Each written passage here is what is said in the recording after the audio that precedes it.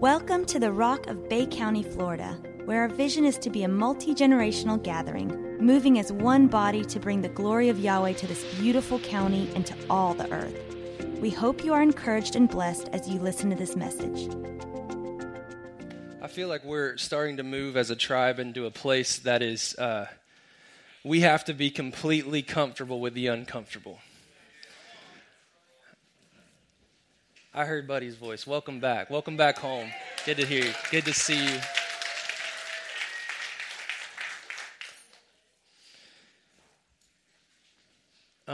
Could someone help me? I don't want to embarrass myself and try to pick this speaker up and not be able to do it myself. Just move that back or out of the way is fine.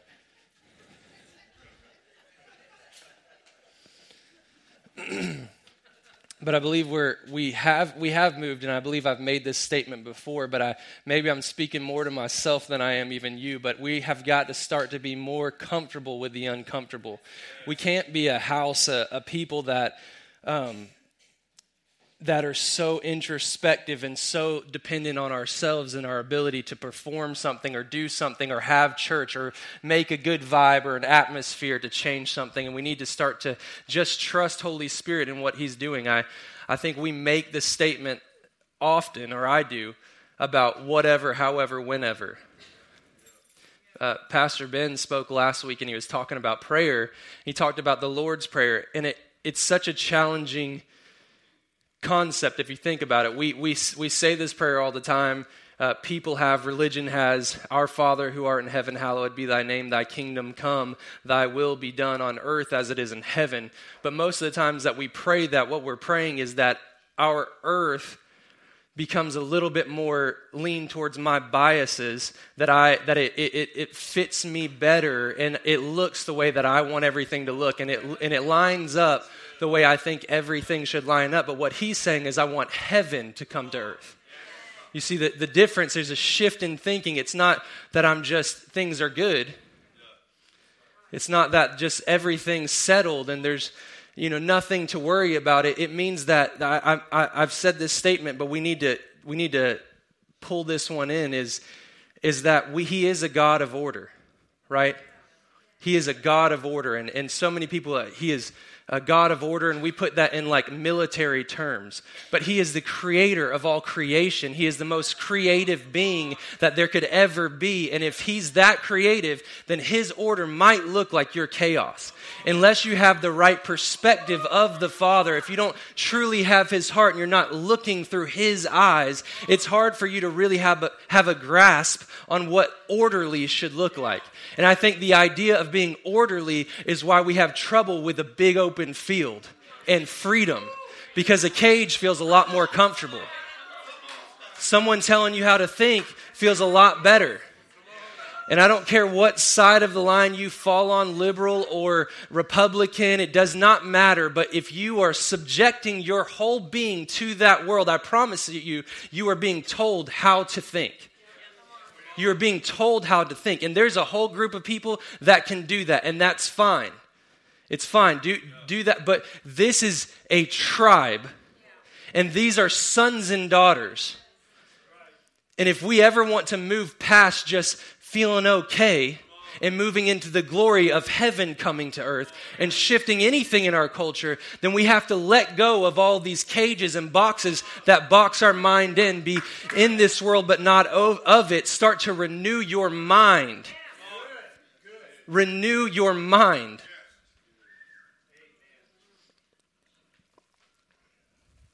We've been on this thing for the past few months, a journey of revelation, I believe, of setting the Lord before us. I'm going to mess with people today. I'm messed up, so you get messed up. How about that? Of setting the Lord before us, and it comes out of Psalm 16:8, where David says, I have always set the Lord before me. Because He's at my right hand, I will not be moved. And later on in Scripture, it says that David is at God's right hand. So the perspective there is face to face. And face to face trips everybody up. It really does, because we sing about it. We read about it. But face to face is talking about nearness. And there's two ways that I can think of immediately of how nearness is spoken about in the Bible. Of nearness to Yahweh, it says that he is near to those who are brokenhearted. Right? There's something about when you are at some of your lowest moments, when things just don't take place, don't work out, and you are broken, that there's a frequency in your heart that's pulling the Father near to you. It's not something you have to strive to get. It's not something that most people have this need and this desire that Yahweh, Almighty God, is drawn to. He's near to those who are brokenhearted. But there's also this other side that says, in Scripture says, draw near to him and he will draw near to you. Both are concepts of the heart. Right? So one is a brokenhearted thing. You can do nothing about it. And I think about my little girl Mila, who has the most tender cry and this look that gets on her face. And when she's brokenhearted, I'm brokenhearted, and I'm running to save her. Yahweh's coming to my broken heart. It's like this trifecta just swirling around. I'm trying to heal her broken heart. He's trying to heal my broken heart, and that's just how it goes. But there's nothing that I love as a father than to be able to come in those times where it's bad, you know. I have so many memories of my mother and my father, of times where it was the worst thing my girlfriend broke up with me, my life is over. Like, just go ahead and put me in a box and bury me. I'm done. I have nothing left to give in this world because my first girlfriend has broken up with me. But as a father, my dad doesn't belittle that moment. He doesn't act like I shouldn't be feeling that. He doesn't act like it's not a big deal and to get over it. He's just drawn to me as a father to wrap me up in his arms, and he wants to draw near to me in those moments. And I, as a father, want to draw near to my kids. But I'll tell you, there's also something about a little child running and jumping up in your lap. Like, I don't need anything. There's nothing that you did for me. There's nothing I need right now, and I'm happy and everything's good, but I just love you. And I just want to get next to you. And we're moving, I believe, past this need consciousness when we set the Lord before us. So it's going to start to shift our thinking from this need consciousness to just a really want, a desire, a flame, a burning, desiring people for the heart of the Father. In so many churches, we're, the hospital, and I believe that that's so good. There's a place for that, but I believe that really we've been, my message here, the source and not the solution, like that we're to point people towards the source. That the best thing for someone who's broken to see is to come in here and feel a house full of life. A people that not going to give you this theology, expect you to be a certain way. Setting the Lord before you, being near, is not about something you qualified for. You ready? If you're a lesbian, if you're gay, if you were drunk last night, if you're a little drunk this morning. I'm just trying to cover all bases here, all right? Zach's looking a little lethargic this morning, and I want to get to his heart too.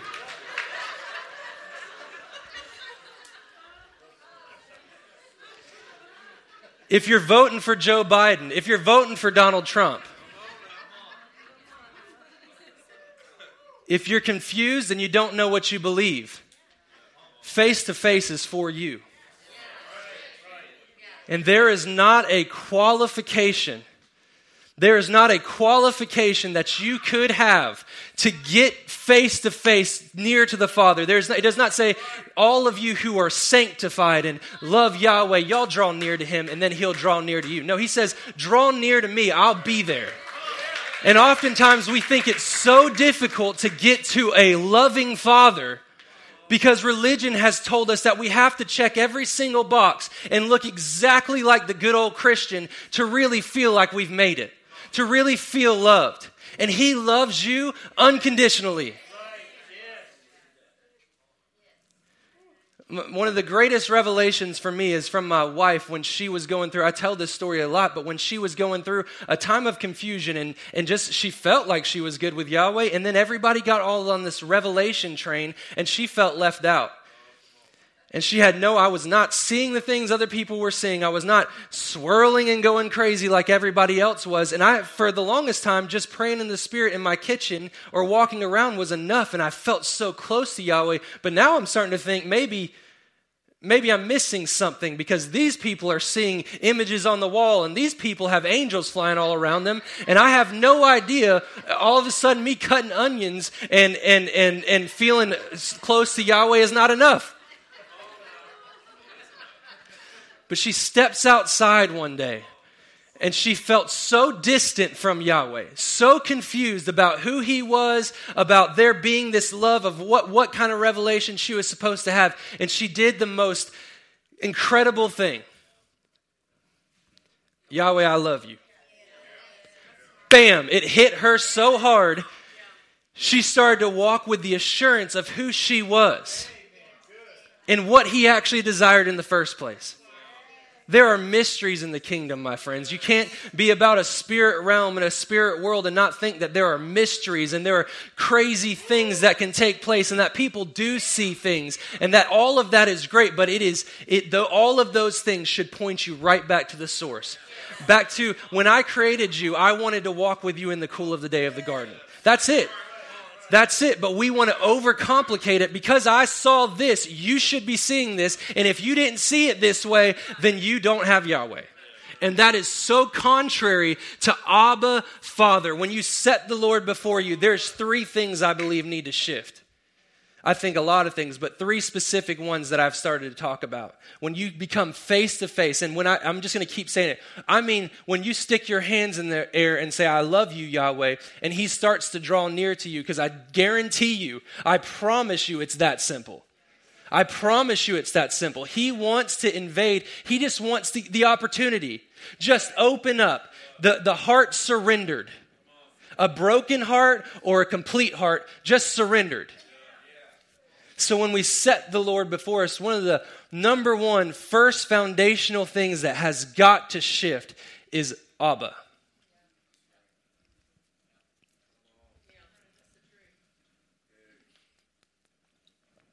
Abba.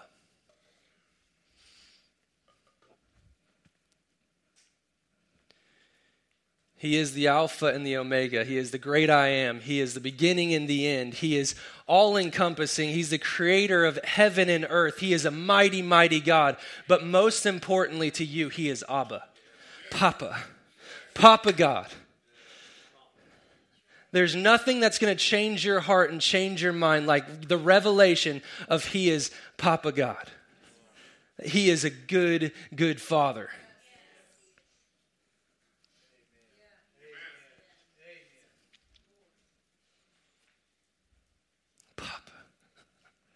Wraparound presence. Papa God. There are things in the revelation of him being Abba. Listen, here we go. I'm gonna lay this out for you, plain and simple. Here I am in my revelation of God, that I believe in God. This is our journey. There is God. I love God. God is love. And I know God, and I believe in God. Apostle Paul brought us on this journey. Yahweh. I know Yahweh. He is powerful. I have the revelation of his name. There's so much power and greatness, and there is nothing to take away from this, just like there was nothing to take away from that. It's a new glory. And I'm telling you what Yahweh is doing is giving us the grace and the authority to walk over here like Jesus, Yeshua, Almighty God, and say, Papa, Father. Not just Yahweh. And that's a crazy statement, right? Not just Yahweh. But if you're in this glory, it is.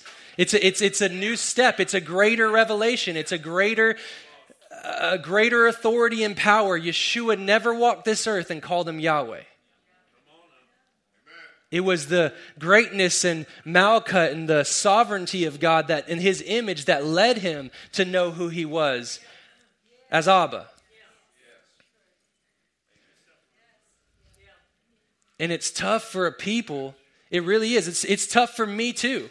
It really is. I'm challenging myself to genuinely use Abba. Doesn't mean I'm throwing Yahweh away. You're going to hear me say Yahweh. I say God sometimes, but I'm telling you the revelation I want in this heart is Abba, is Papa God, is my Father. Not that Yeshua just covered me and he's an angry God waiting to smite me if Yeshua gets a little bit out of my way and I messed up. Bam. No, he's not like that. He's a good Father, and he loves me with the same love that he loves his son Yeshua. It is Christ in me. One and the same. I know I'm preaching. Come on now.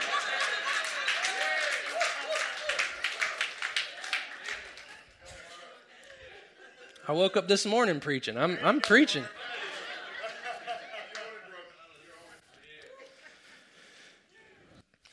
Number 2. You ready to get messed up again? Number 2 is the way we see people. Most importantly, the way we see others. I saw something, this is the one that's going to probably mess some of you up, but it's so true. It's so true. I saw this, someone had posted, and I was like, wow, okay, that perspective is so simple yet so true. And there is venom being spewed from everybody out here. Not here, but yes, here too. But from the climate that we're in. Yeshua warned us of this. Beware of the leaven of the political system and the religious system. His last prayer was that we experience unity together. Not based on political views, race, religion, nothing else. That we experience the same unity that he and the Father experienced. That's what he prayed over us. But he also warned us to beware of that leaven that we allow to get in because it feels so good and so natural, but it's just another box. This post says, such a good reminder for us all and a heart check for me. Kamala is beloved. Donald is fearfully and wonderfully made. Mike is cherished. And Joe is important enough that Christ died for him.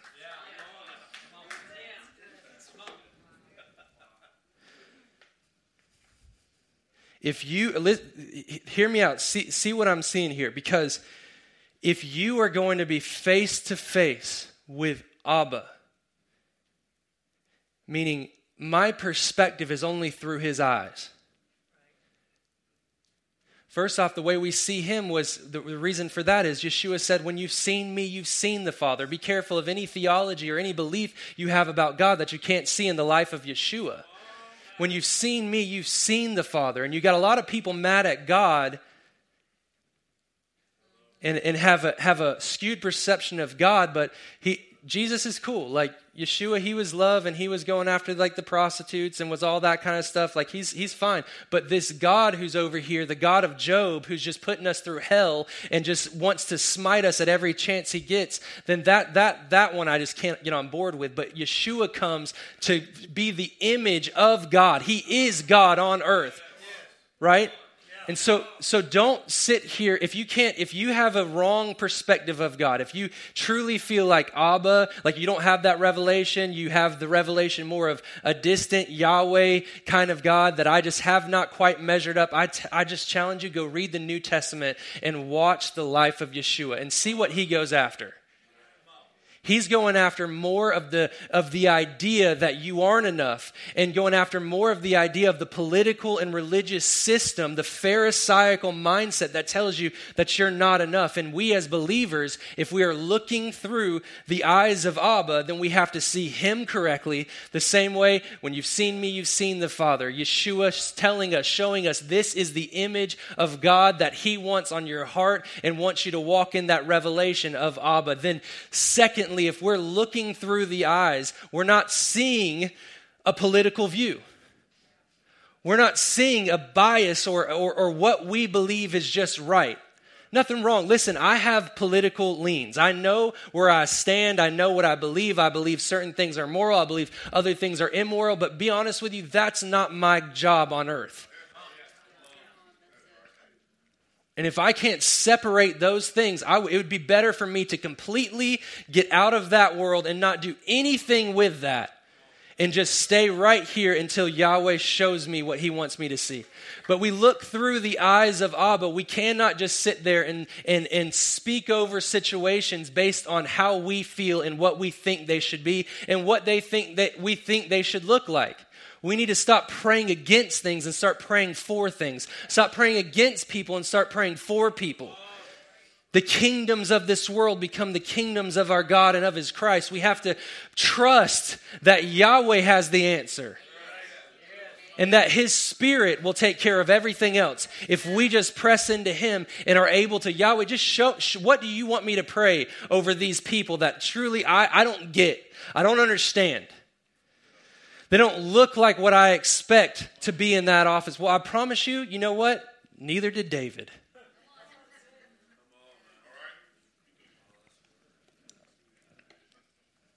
Neither did most of the people that you find in Scripture look like the person or do the things that they should have done to get in the place that they should be in. I'm going to tell you right now, I am one. There is nothing more slightly embarrassing but slightly fulfilling than to hear that one of my old high school friends found out that I was a pastor and was like, asked the person multiple times, like, you're talking about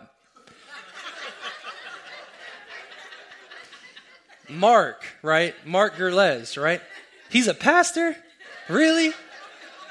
And listen, I wasn't this bad, just messed up, whatever, but I wasn't, this was not the path of righteousness I was on to be here to speak to you.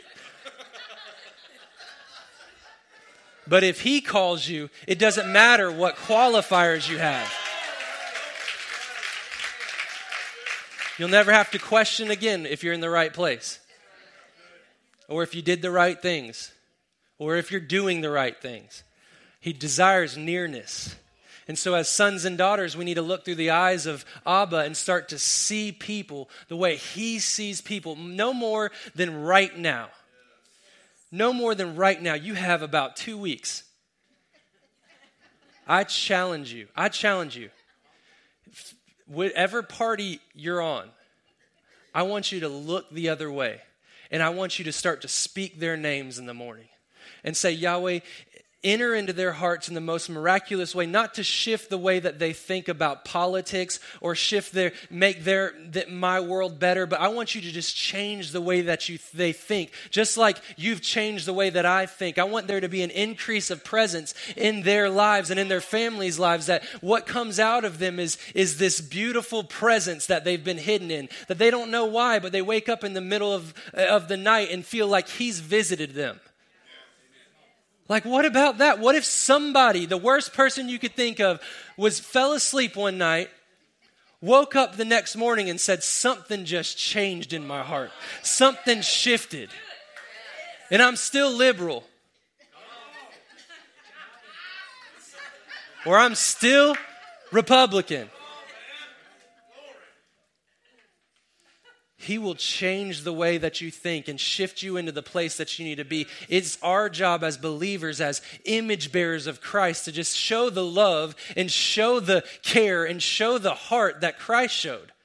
If you want to go after anything, if you want to speak against anything, I'm telling you, speak against the religious system. Speak against the religious system, because nothing has plagued this generation worse than the religious system. Nothing.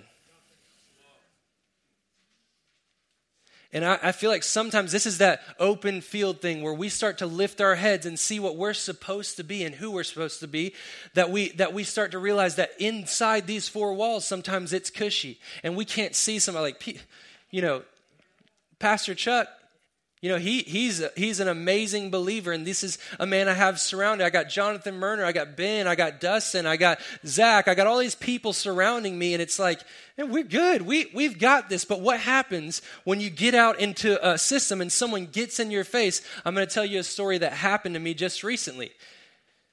Eva and I absolutely love this girl who works at this restaurant we go to a lot. She is, no question, a lesbian. And she is, no question, super rough around the edges and thinks completely differently than she and I think. And we absolutely love her. Yahweh put something in us to just like, I don't know, from the first time we met her, we just love her.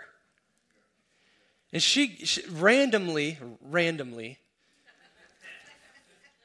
we decided to go to eat there, and she happened to be there and was just our server, being how she always is. And she looks us in the eyes, and she saw Eva's tattoo. I'm sorry to break some of y'all's hearts. Eva does have a tattoo. She's a sinner. I've been trying. Just kidding.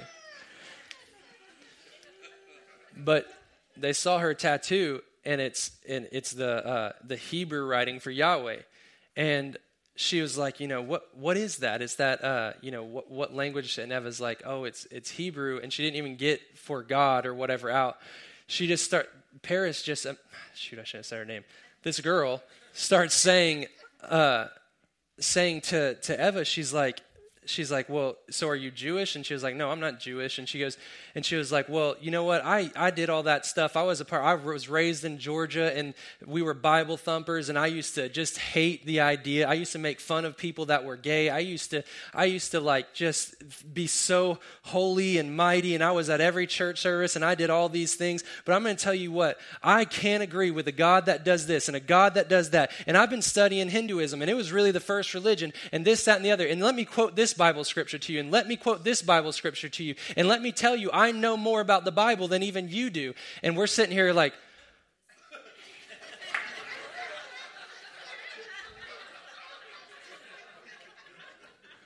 so are my fries ready, or are we? This got deep real quick, and there was this, I was face to face with the religious system.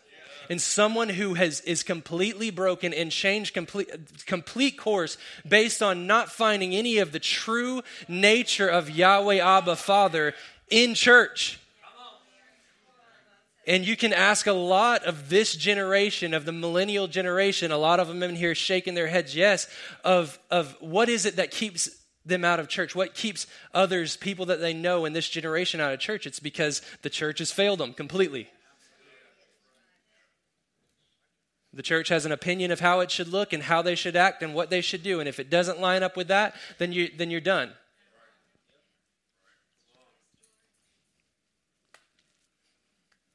And it's created this thing. I'll tell you, let me finish this story. I'll never get back to it. We got a couple words in. But it fascinated me. What Yahweh started to speak to me about is like, you are called to shift the culture. Just like I sent Yeshua to say, when you've seen me, you've seen the Father. I want my sons and daughters to image forth who I really am and how much I love her. When she hates me and she's at her lowest point and she despises me, I love her with an unconditional love, and I just want that heart. And I want you to show forth who I really am. I want you to bear the image. In you is life. And that life is going to be the light that shines out this darkness you're experiencing. I don't need you to give her some perfect theology. I don't need you to give her some Bible scripture or combat her or tell her she's living wrong. I need you to continue to be life. Because what happens? We never told her we're pastors. We never went off on some idea of what we think she's doing wrong and how things could change her. And if you just did this, everything would change. We just were life. We were just light. We were just who we always are. And we're starting to shift her mindset when she does find out, hey, Eva's a Christian. What she knows to be a Christian. That's not like, you didn't try to get me to come to your church. You didn't tell me the things I did wrong. And I think you're awesome. Maybe it's not what I think it is. And she's mad at a God that she doesn't believe exists. Think that one through. Huh? Oh yeah, she says Jesus is I'm good with him because he's the first hipster.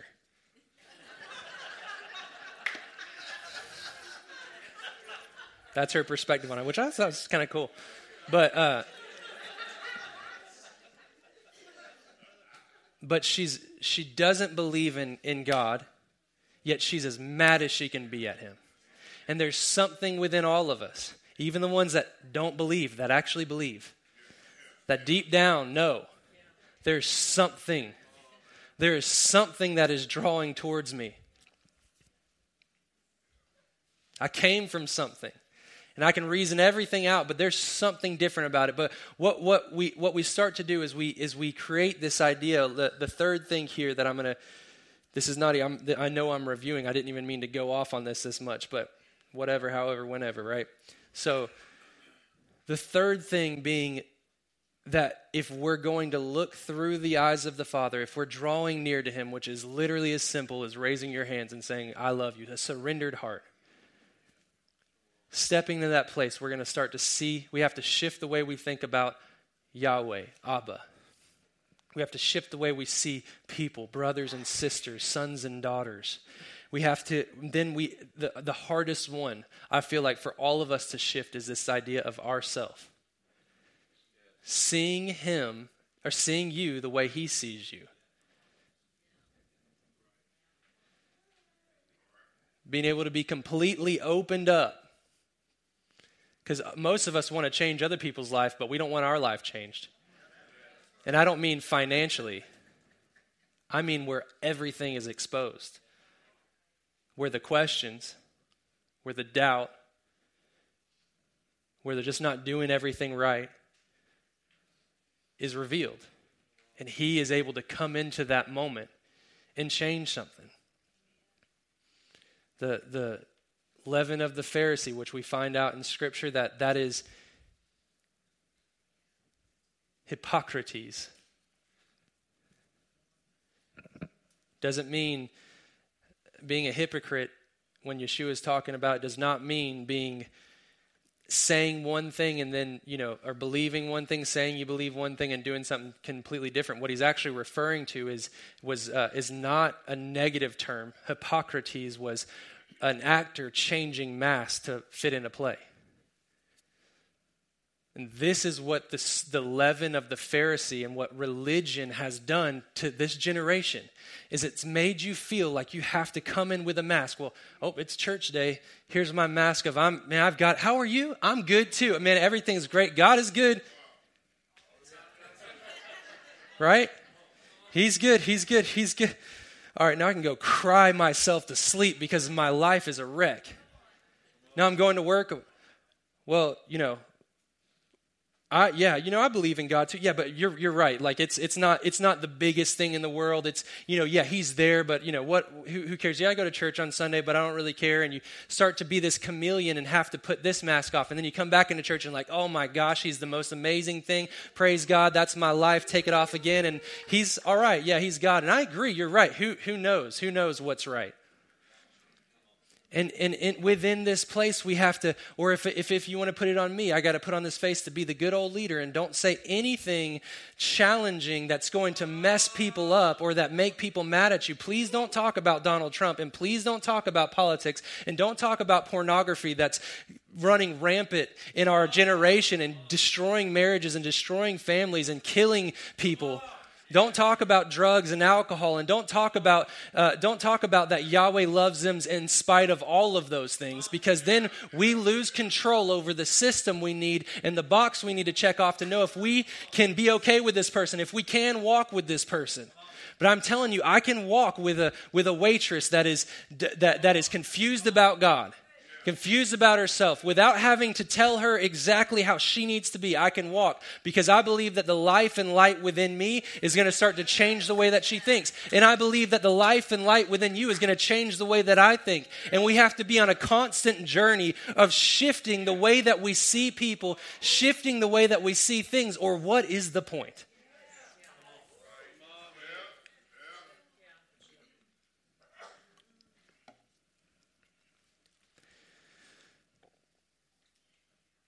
Remove the mask.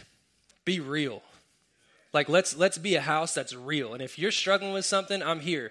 I'll talk to you. If I'm struggling with something, I pretty much usually throw it out there to you anyways. Regret it later. But let's be, this is why we are a tribe. This is why we are a family. We can be real. We can expose ourselves to the light. And we can walk together.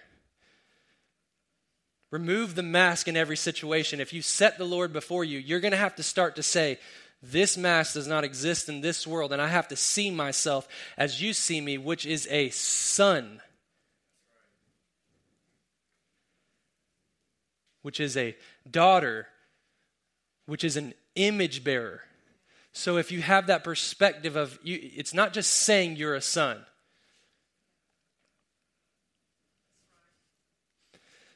Holy Spirit really put it on my heart to talk about something that I don't even know if I'm going to get to, but it kind of goes in this whole thing, so we'll just throw it in there. I absolutely can't stand this phrase or two words that are put together, and yet Holy Spirit's put it on my heart. Spiritual maturity. Because the way that I've known spiritual maturity to be, or at least the way that I perceive spiritual maturity, like I'm just a little baby.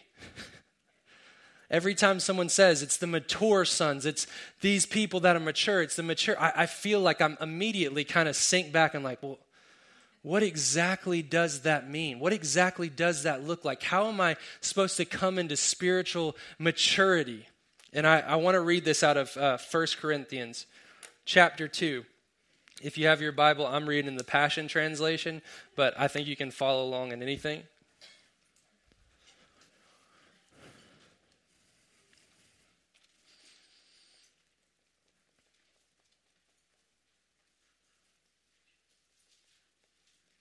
I started to say a couple weeks ago whenever I was speaking here, it was a crazy, weird service that was just, I had to get myself okay with myself and just trust Yahweh, because Holy Spirit came in and kind of wrecked my plans on that service. I got to a point of where I was going to speak something. I started to speak it and immediately felt a check of like, nope, that's all I wanted to say. Thankfulness now. Head on out. Don't need a word, don't need to keep going. But it was this really wild, like crazy feel. But one of the things that I started to speak about that I didn't explain, and the reason that I was so messed up is from the baptism. I felt like that whole presence just came with me, and it stayed with me, and it's constantly challenging me. But I was emotional. I could not speak like I normally can speak. I was just all like. I made Jonathan stay up here with me for an hour and a half and just kind of figure it out while he's playing. And but I started to reference what a lot of people in that baptism, you'll notice that they wanted to be baptized forward. You saw a lot of people being baptized forward, and I never explained it. I realized like the idea of that, why they asked for that, was they heard a revelation that Apostle Damon spoke about, which I got to see him this past weekend. Evan and I got to go to Mobile and celebrate at the Gates of Zion 30 years in ministry with Apostle Aaron and Miss Robbie, and it's great to see family that aren't just, that you don't see all the time, but to be a reminder that you have family outside of just here. The other reminder that we got is there's no place like home. Like we have family. There's family in California and Georgia and Alabama. There's Canada, Poland. There's family all over, but there's only one home for us. And we're thankful to be rooted and joined to this tribe and this house and this land. It's like the man who found a treasure in a field and sold it all. We genuinely feel like this is our treasure, that this land, that where we are is our treasure. And we're so thankful to be joined to this house. But we did celebrate with them, and it was great to see Apostle Damon and a lot of his sons, and then Apostle Aaron and Miss Robbie, Jordan, and Josh, and all of them. I love them. They are such family to me, and we rejoice with them in 30 years of ministry. Where was I going with that? See, y'all got me off. Right, see, I almost missed the whole story again. Damon. So he had this revelation of when you're baptized forward, it's a term called weothesia.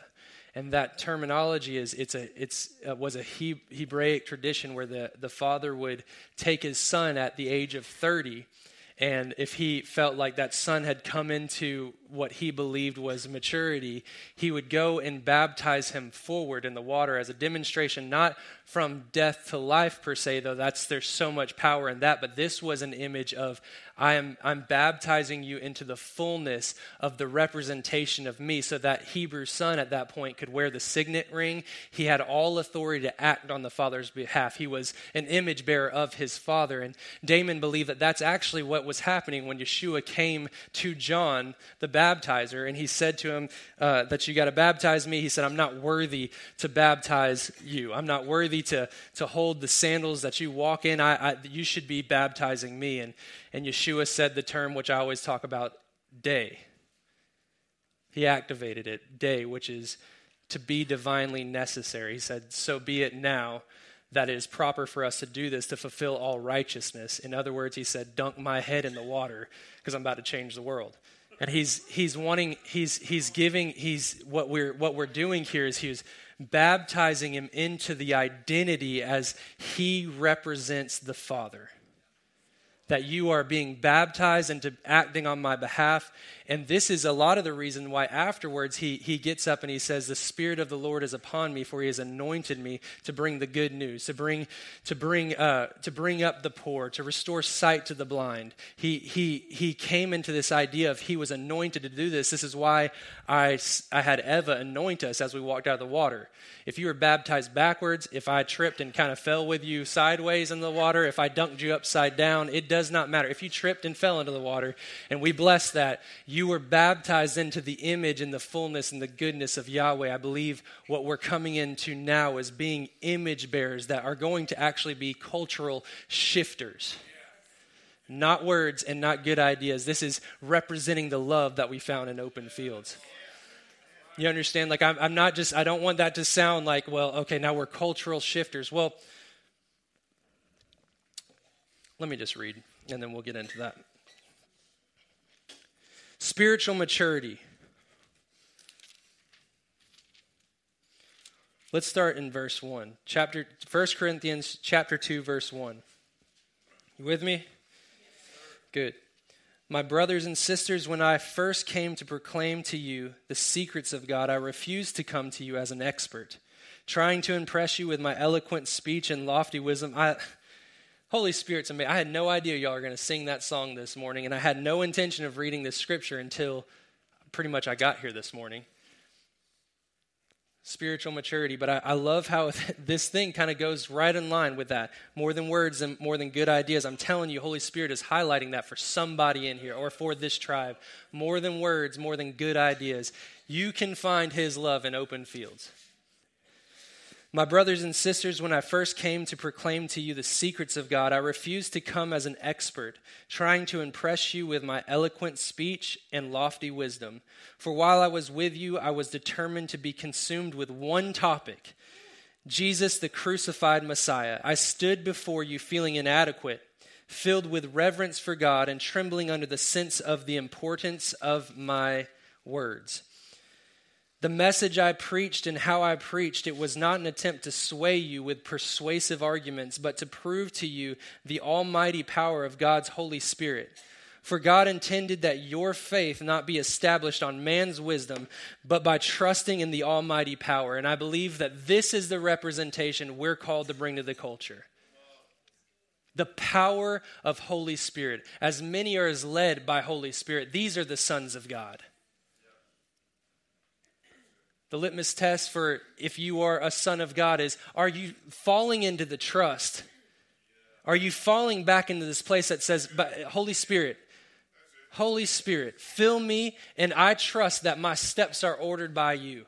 I trust that you're guiding me, and an appointment with somebody is not just it happenstance. A meeting at a restaurant is not just, you remember I started to prophesy not that long ago. I keep talking about divine appointments, which somebody give me a better term that's not so churchy, but a Holy Spirit-led meeting that he set an appointed time that you didn't just happen to go there. You didn't just happen to come into, not if you're a vessel for his glory. Lift up your heads, O you gates, and be lifted up, you everlasting doors, for the King of glory wants to come through you. So we have to see ourselves as image bearers. Yeshua came to change the culture. They thought he came to save their political system, to fix everything and make everything hunky-dory. I don't know that things got too much better, except for the fact that he changed the way some people thought. And it's the reason you and I are sitting in here preaching Yeshua today. It's the reason that we have the opportunity to be led by the Spirit. Verse 6 says, however, there is a wisdom that we continually speak of when we are among the spiritually mature. Now, Dr. Simmons' footnote in 2:6 says, the word spiritually mature there actually means, or those who have reached perfection.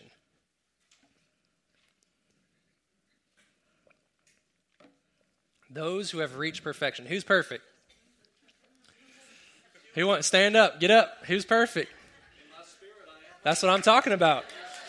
What's the word perfect mean? Complete.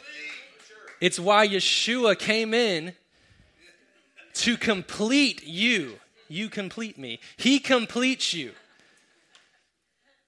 So when there's inadequacies, when you haven't made it right, when you're not feeling it, he's complete. And so you're complete. It's this relationship. He doesn't expect you to have it completely figured out and have every I dotted and every T crossed. He expects to have someone with an honest enough heart to open up and say, let's walk together. I got you in this. I know you tripped up. I got you. I understand you had doubt. I understand you questioned. It doesn't change my love for you. It doesn't change that. That's why I'm here. I don't want to come in here. That's why he couldn't stand the political system or the Pharisees, the religious system, is because they thought they had it all figured out. It's his disciples in Matthew said, who is the greatest in the kingdom?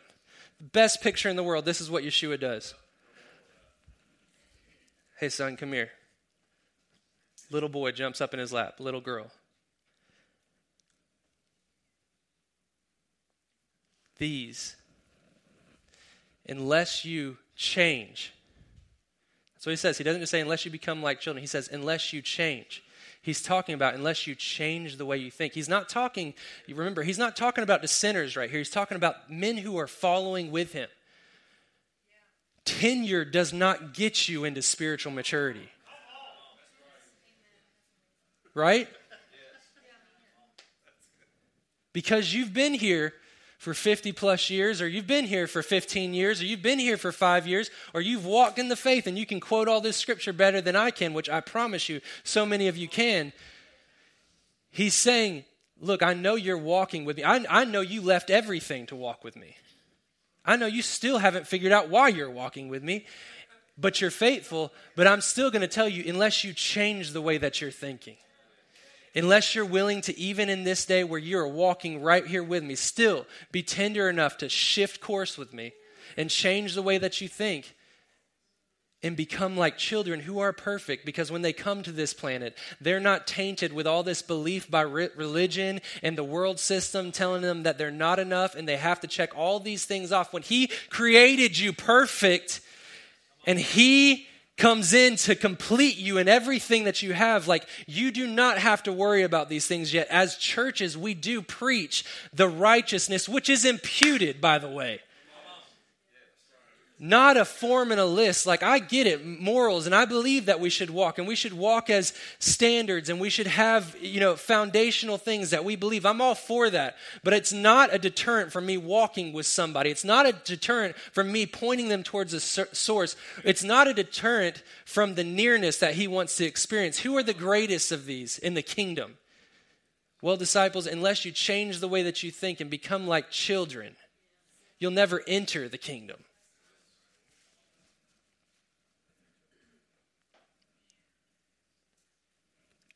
It's not based on tenure. It's based on the burning ones. It's based on, are you spiritually mature? It depends. Are you burning more today than you were yesterday? Are you spiritually mature? Are you tender? Are you willing to go out in your lawn and just raise your hands and say, Yahweh, I want more? More. I love you. I don't care about all the revelations and everything else. I know it's Tuesday at 3:30, but I just want the simplicity of, I love you. I just want the simplicity of hand to hand, face to face, and just find the joy unspeakable, full of glory. I want to just walk in abundance of your love and presence. And I don't care if my situation doesn't get better, as long as this heart within me and this presence within me starts to rise up and I feel a joy I can't explain and a peace that passes understanding. If you're feeling those things, then you're walking in the path of spiritual maturity. Not because you can quote a scripture and not because you've been here. That right there is the spirit of the Pharisee that tells you you've qualified yourself. He qualifies you. You don't qualify yourself. I'm not qualified to stand here, but through him I'm qualified. I'm spiritually completely mature. Verse 7 says, instead we continually speak of the wonderful wisdom that comes from God, hidden before now in mystery. It is his secret plan destined before the ages to bring us now into glory. None of the rulers of this present world order understood it. Let me go back. Let me read 6 again. However, there is a wisdom that we continually speak of when we are among the spiritually mature. It's wisdom that didn't originate in this present age, nor did it come from the rulers of this age, which are in the process of being dethroned. Yes, come on.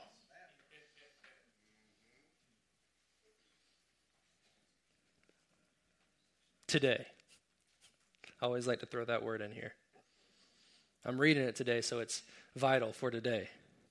Instead, we continually speak of this wonderful wisdom that comes from God, hidden before now in mystery. It is his secret plan, destined before the ages to bring us into his glory, his goodness. None of the rulers of this present world order understood it, for if they have, they never would have crucified the Lord of shining glory. This is why the scripture says, things never discovered or heard of before, things beyond our ability to imagine. These are the many things God has in store for all of his lovers. No eye has seen, no ear has heard, nor entered into the heart of man the things he has planned for those who love him. That's what that scripture says. And this is one of those things that blows me away all the time when I think about, if I demand to understand things sometimes. I want to know where I'm at. I'm complaining to my wife sometimes about being anxious about where we at, or where we at. About where we're at with, whatever it might be. And I'm a human being and I walk the same way. I'm not just some perfect pastor except through him. But I go through these things, and what challenges me all the time, because I can't see how this thing will work out. But the scripture says, no eye has seen nor ear has heard. So if I'm satisfied with understanding, I'm missing the glory that's to come. That's the mystery of the kingdom, is the fact that his goodness is so good, his plan for you is so good that you couldn't even imagine it. In your deepest, greatest imagination, and you're the most intellectual person that could think of the future of their lives, couldn't do it. You'd be settling for less. There's your mystery of the kingdom, his goodness. His goodness. The mystery of the kingdom is his goodness and the plans he has for you. No eye has seen, nor ear has heard, nor entered into the heart of man the plans he has for your life. That's the mystery Paul talks about here. It's good stuff right there.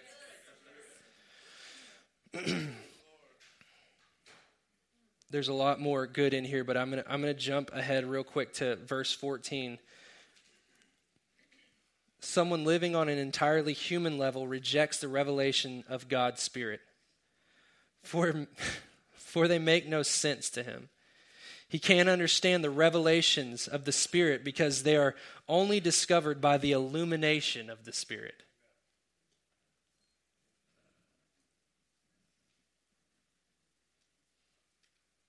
Meaning that there are things within your heart that will only be discovered when they're illuminated by the Spirit.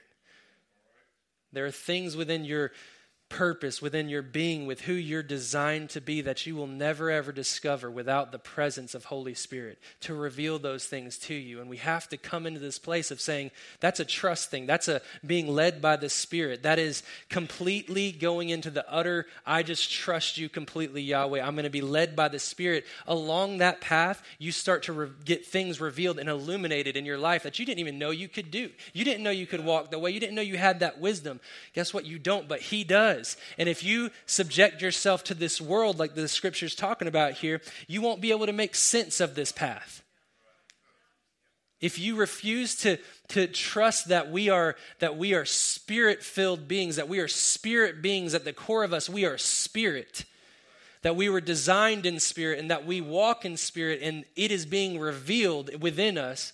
If you don't believe that, then you'll never understand this path that other believers that are full of spirit actually walk in. If you just wear the mask of church and don't actually walk in the life of Yeshua, then you won't ever discover the true authenticity of what the kingdom was designed to be. He's illuminating things within us. He's illuminating things within me. I'm telling you that you could not, I have not been qualified to be. I do not have these words. I hate public speaking. To this day, I get nervous about it. But I can always know, and I will tell you that one of the things that I am convinced of is that He's Abba. He ain't going to let me come up here and fail. And I would have never called myself to this. And so I can trust Him fully, and I believe that no matter what you're in, it doesn't matter if you're in ministry, you all are in ministry. And that's what I'm gonna wrap up with this thing right here, where Yeshua comes and He talks to His disciples. For the longest time, He called them disciples, but then He came to a place of calling them apostles.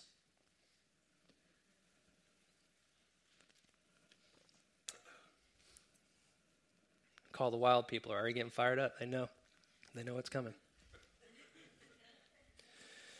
But He came to this place of calling them apostles, and the first time He talks to them about being apostles is when He sends them out to go out. And He says, go into the households and say, repent, which we know is metanoia. Repent. Tell them to repent, for the kingdom is at hand. And what He tells them, what will be the identifiers, He first tells them to heal the sick, raise the dead, cleanse the leper, cast out demons, and then tell them to change the way that you think, for the kingdom is at hand. Wait, hold up. Like, theoretically or literally?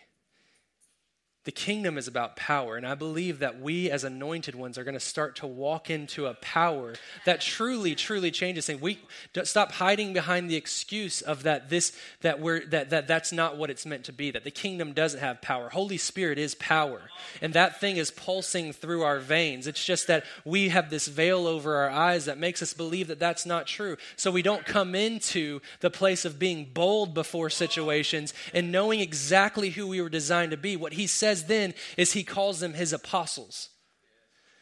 What is an apostle? We've known it to be one thing, which is a father. It is a father, and there is a role, but there's also an anointing, an apostolic anointing, that this is an apostolic house.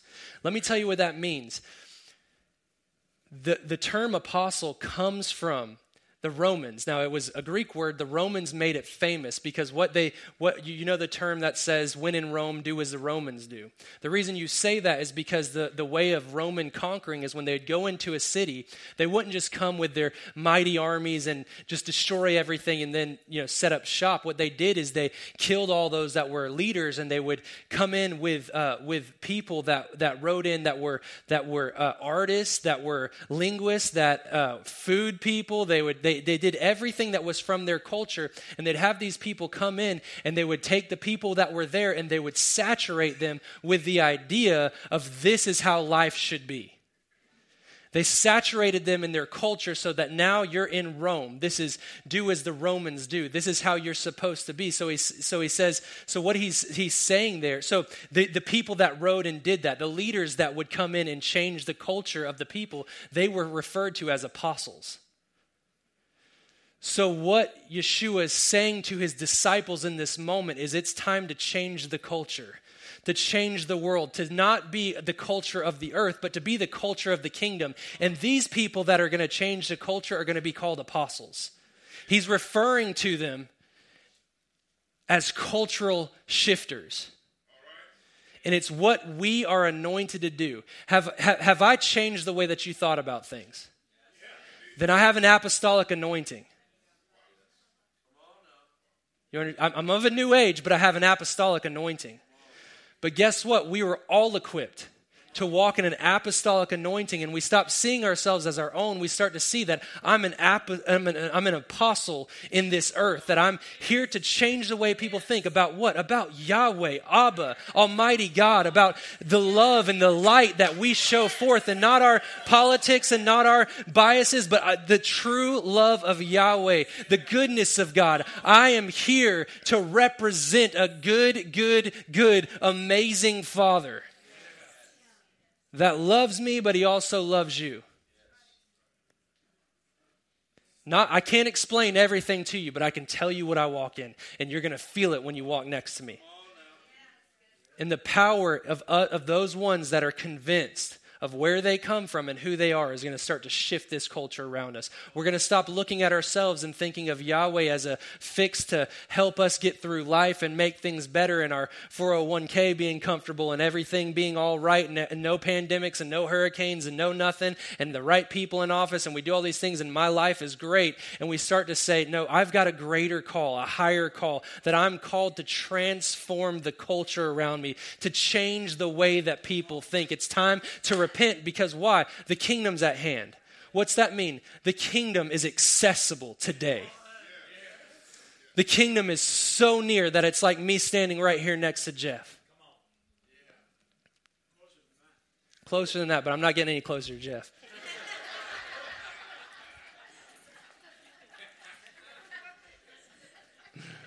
He don't want me to either. Do you believe it?